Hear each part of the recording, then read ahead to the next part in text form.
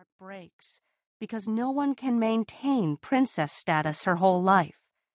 And I've cried for other little girls whose moms didn't buy them tutus to wear to school, whose teeth aren't always gleaming, who would rather dig in the dirt than play with babies, who are shunned and teased, because I wonder if their lives will be marked by love and welcome, or if they will always think that they don't quite fit in.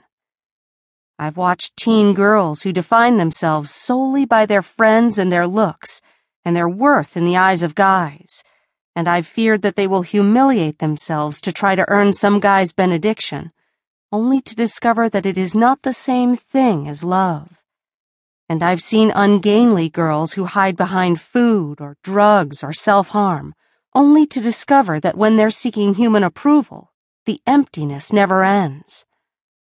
I've talked to women who are completely heartbroken because their daughters, the girls they homeschooled or sang with and taught verses to, and who should know better, are now living with their boyfriends or their lesbian girlfriends, and these women are wondering why God isn't holding up his part of the bargain. And I've shared coffee and tears with dear friends who admit that they never feel as if they measure up, and they hope someone can magically make them better. Why did I write this book?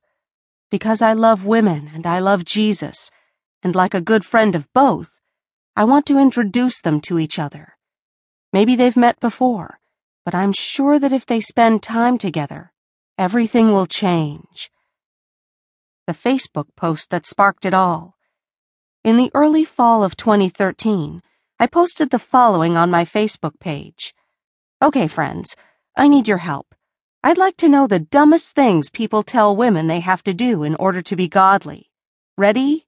Go. I thought I might get a few responses, but what happened over the next 24 hours was mind-boggling, and frankly pretty troubling. Nearly 20,000 women read the post, and almost 500 responded. And that was all within 24 hours. I knew that women felt burdened and wearied by to-do lists, suggested steps for improvement, and bad advice, but I didn't have any idea how much frustration, anger, angst, and despair was simmering just beneath the surface of so many hearts. I already knew that women were worn down because I've had the opportunity to speak with hundreds of them as I've traveled around the country speaking at churches and women's conferences over the past decade or so. And I want to be really clear about something here. My experience with burdened women has not been primarily with those who haven't yet come to faith. No, it is with women who self-identify as Christians, who regularly attend church, who agree that Jesus is the truth and that the truth is supposed to set them free. And the churches where I met these women aren't what one might call the first church of Feel Good Now.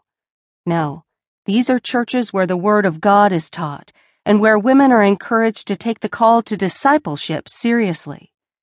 These are serious women, women who would say that their faith in Christ is the most important thing about them. And yet there they were, telling me through tears that they were drowning in to-do lists and dying for some good news.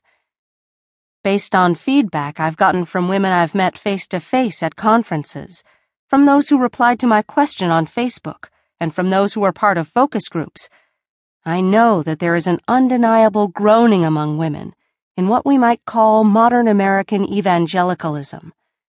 I felt it myself as I struggled for years trying to be a great mom, a good wife, and a faithful friend, while spending hours at the gym and insisting that everyone else live a life that met what I thought were God's expectations. I carried a burden of responsibility for everyone else's success, all the while knowing I was failing. Yet even I was surprised at the depth of anger and despair my question evoked. The responses confirmed something I've long suspected. The landscape that evangelical women live in is a howling wilderness littered with the blood, sweat, and tears of thousands of hardworking, weary women, and also with the carcasses of the faith some of them have shed as they've given up in despair and exhaustion. We've missed the point. We've majored on the minors, and we've failed to fill the hearts of women with the only